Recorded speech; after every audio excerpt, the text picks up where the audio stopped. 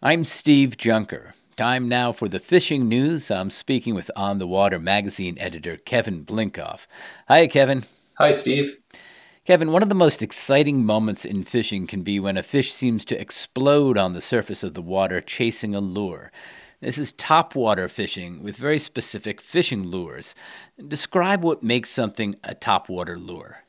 Well, at its simplest, a topwater lure is a lure that you fish on the surface of the water. So typically that means it's a floating lure, and there are a few different kinds. The most simple topwater lure is kind of a cigar shaped lure, floats on the top and does a side to side walk the dog action, meaning it zigzags back and forth. There's another kind of lure called a topwater popper that has a cup face in the front, and that makes a splash every time you jerk on the rod and make it move. And then there's a third type of topwater lure called a pencil popper. Anybody who's been to the Cape Cod Canal and seen fishermen fishing would recognize this. It's a lure that is cast out, and as it comes back across the top of the surface, it kind of moves side to side like a windshield wiper. But the common thing with all topwater lures is it's supposed to look like a fleeing or a panicked bait fish that's at the surface of the water trying to escape from predators. So, why are they so effective around here? Predatory fish like striped bass and bluefish, they're always trying to catch a bait fish or catch prey by getting some kind of advantage. And if you chase, say, a bait fish to the surface of the water, it's got nowhere else to go.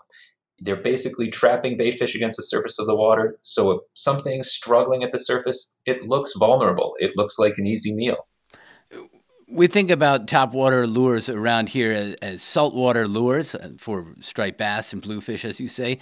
But topwater lures, can they be fished in freshwater?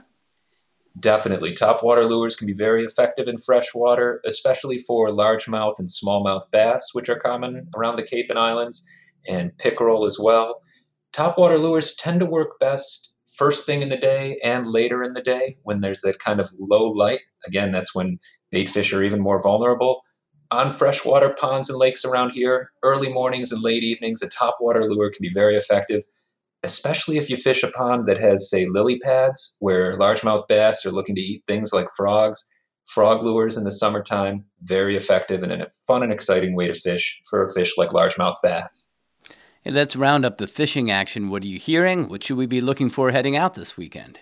Well, we're heading into the summer fishing right now, which means there's lots of bait around and there's pretty good action for bass and bluefish. Maybe not the biggest striped bass around right now, but there's a lot of great action to be had. We're hearing about good fishing around the Elizabeth Islands and Woods Hole, and then also especially out by the Monomoy Rips and around Provincetown and in Cape Cod Bay.